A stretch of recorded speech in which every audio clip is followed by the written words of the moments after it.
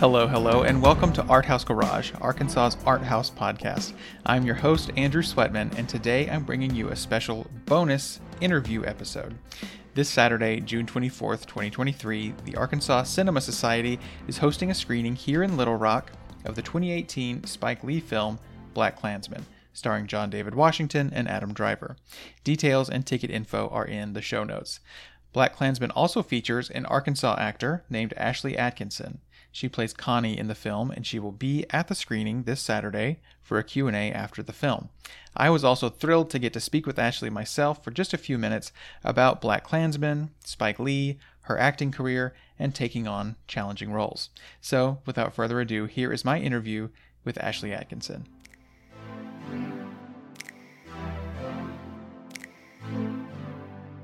I'm here with Ashlie Atkinson, actor, writer, producer, and roller derbier. Ashlie, welcome to the podcast. How are you today? I'm great. Thanks for having me, Andrew. I'm so happy to be here. And it's really nice. I've been in Arkansas for a couple of weeks now, and I'm really happy to be back. Yeah, that's great. It's, I live here too and love when there's great talent from here, working here. So yeah, excited to have you around. Thanks. I have a couple questions to ask you as we get ready for this screening coming up this weekend. You have a lot of acting credits to your name. BlacKkKlansman, obviously, The Wolf of Wall Street, Mr. Robot, tons of TV shows, 30 Rock, Boardwalk Empire, Jessica Jones. I could go on. So lots of work that you've done, and you're from right here in Little Rock. So my first question is, how did you get your start acting? Well, when I was in fifth grade, my family found out about the Summer Theater Academy at the Arkansas Art Center, which was a 6-week summer program at the time. I had already had an interest in acting by second grade at Pulaski Academy. I was there was a play about unicorns, and I remember that there was a unicorn that everyone else wanted to be that was really sweet and won the race or whatever, and then there was this really snarky, awful unicorn that had all the best lines. And I remember even as like an 8-year-old being like, why does nobody want to be this unicorn? This unicorn is clearly the unicorn to be. And I remember getting my first laugh from like parents in that show that, we just did in our classroom. And I remember being like, oh, there's Augustine Burroughs writes this thing about how like the first time you get applause or a laugh or something that it like reroutes your mental circuitry. Wow. So that if you're that sort of person, you crave it all the time. And I think that's how I felt about getting that first laugh. I was like, ooh, surely will be problematic. I'm just gonna need that every couple hours for the rest of my life. No biggie.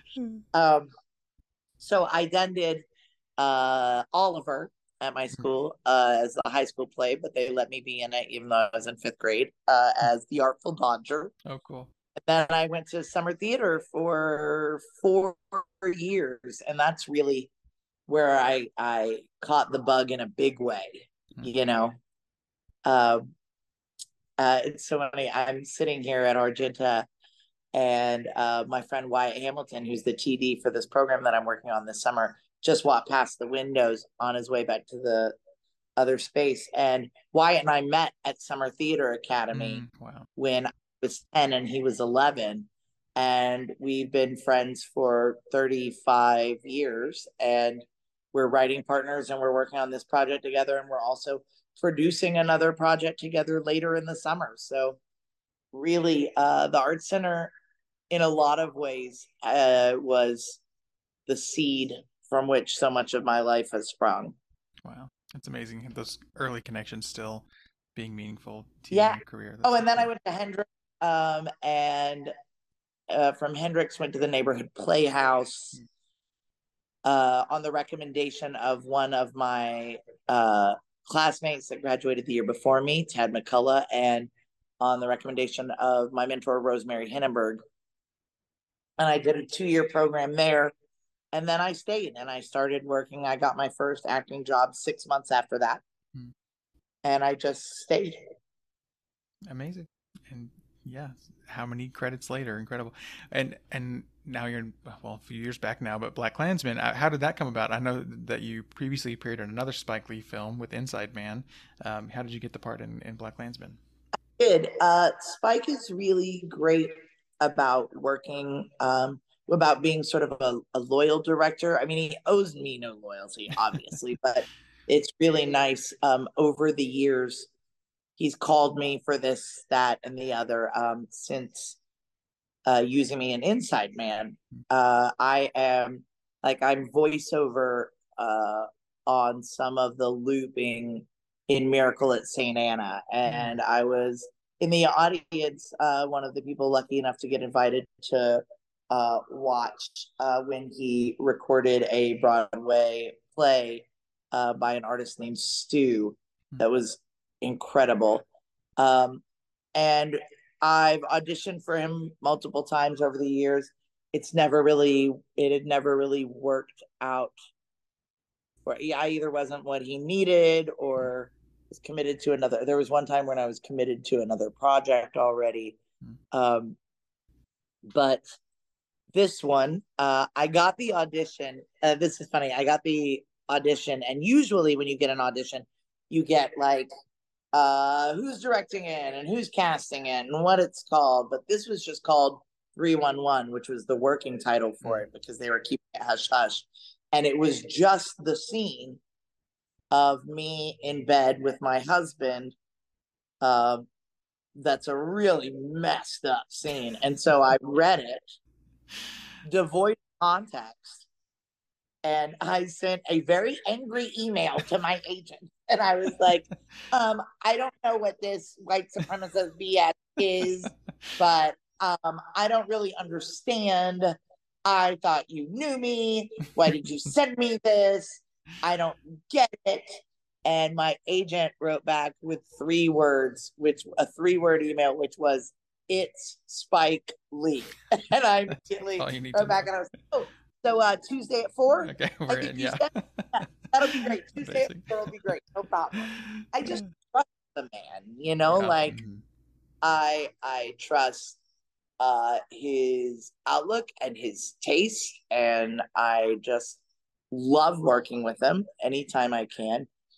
And so, even though it was a little scary, the content of the role was very scary. I was thrilled to be able to work with him, and the audition was really scary and fun. Yeah.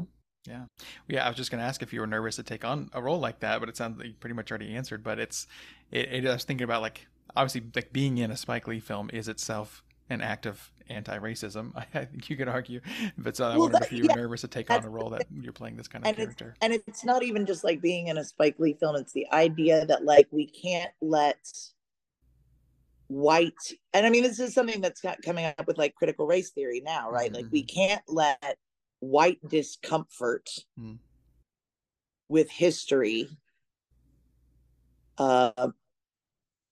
inhibit Black storytellers from telling Black truth.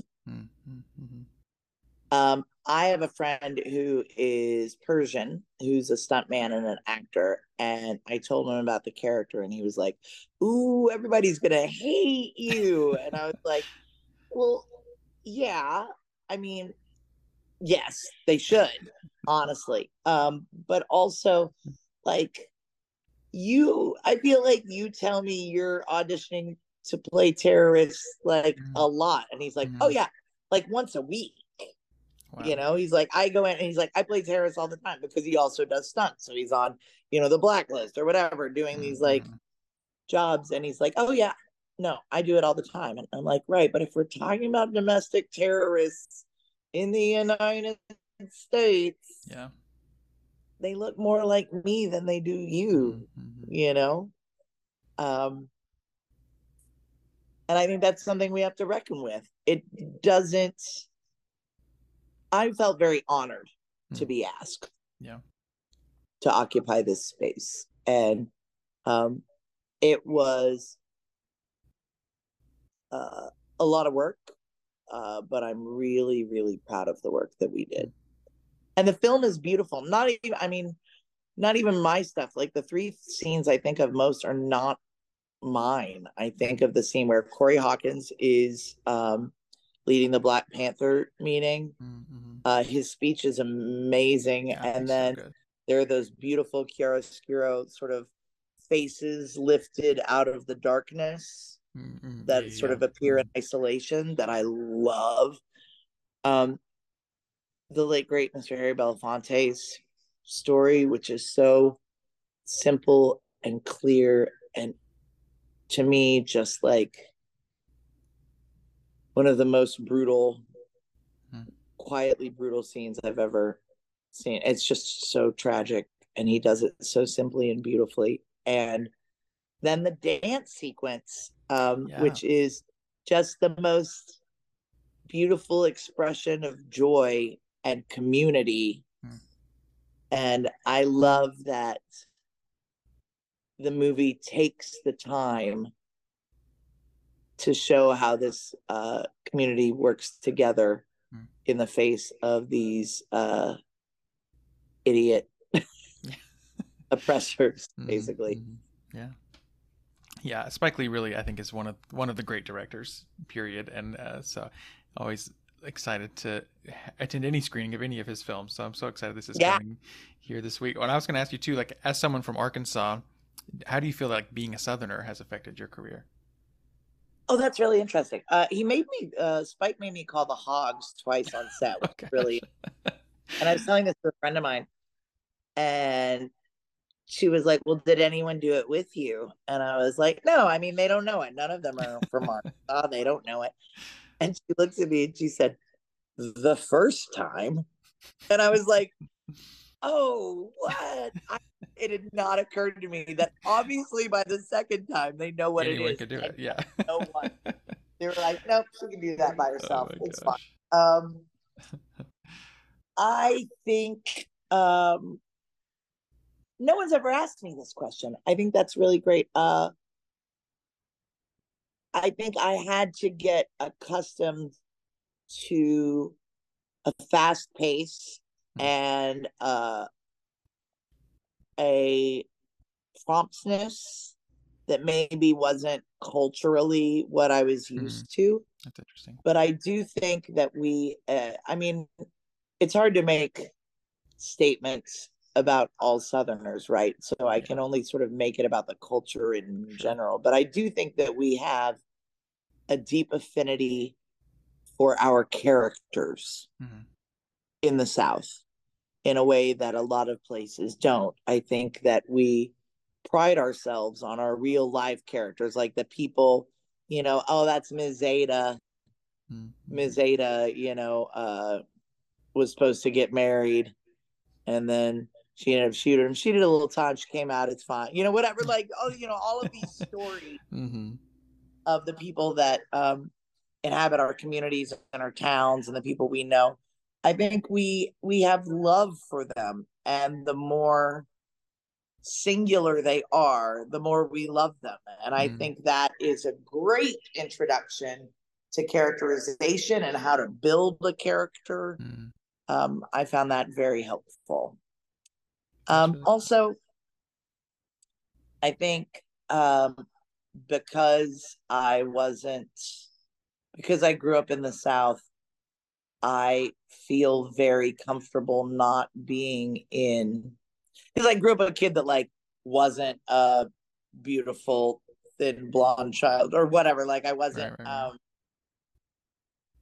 I was never what I would call Southern conventional attractive, I guess is sort of the term. Those outdated modes of beauty and all that. Yeah. Yeah. Well, I think there can be a very narrow concept of beauty down here sometimes. That's and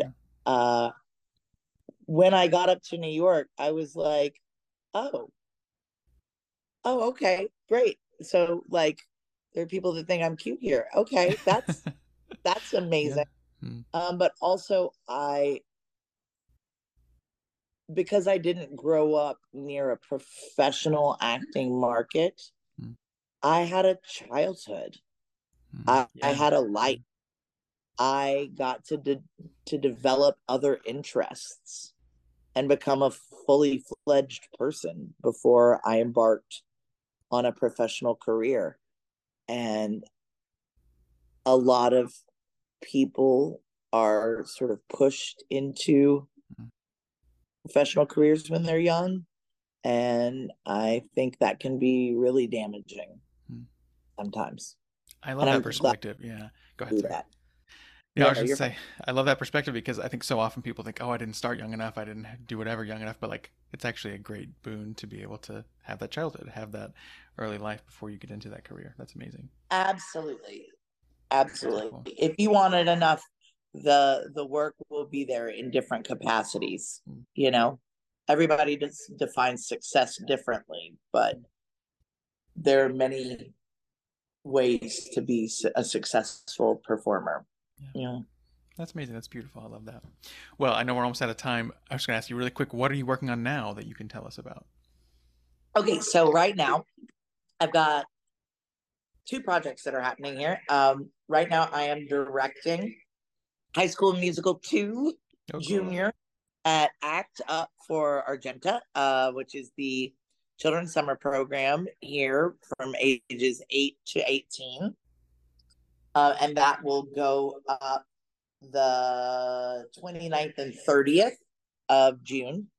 And then I've got a really exciting project that I'm producing with my friend Wyatt Hamilton. We are bringing the 24-hour plays to Little Rock. So it's going Oh, to be the cool. first ever Little Rock installment of the 24-hour plays. The 24-hour plays are a event that I've been doing on and off since 2005 in New York City. They were established in 1995 in New York City. And the idea is it's 6 writers, 6 directors, about 24 actors creating 6 original short plays that are cast, conceived, written, rehearsed, and performed all in a 24-hour span. The Wow. writers write overnight.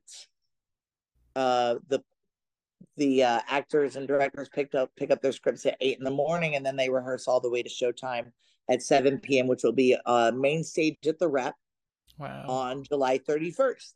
And tickets are on sale now. You can just go to rep.org/24-hour and get your tickets. They're $30. No one is getting paid. All of the net proceeds are going to tornado relief Hmm. through the Arkansas Red Cross. We're really hoping to get some good money to the folks in our community who are still struggling. Yeah. Oh, Um, Driving around here, seeing the houses gone, the trees gone, the businesses destroyed. It's really sobering, and we just felt like we wanted to do something. And we had also been talking about the possibility of doing this, so it seemed like a great marriage of ideas yeah. there. That's incredible. Yeah, it was a scary day when that tornado came through. It was pretty close to my house. Yeah, so Oh I know so many people were gosh, affected. Yeah. I bet. Well, that is incredible. I'll link to that rep link in the show notes as well. And I know you're out of time. Thank you Thanks so so much. much for joining us today. I'm so excited for the screening Saturday. Again, for listeners briefly.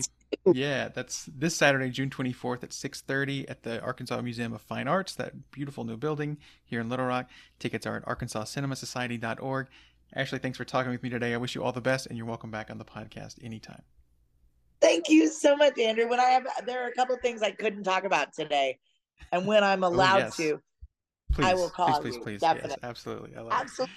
All right. Thanks, All right. Ashley. Have a great day. You too.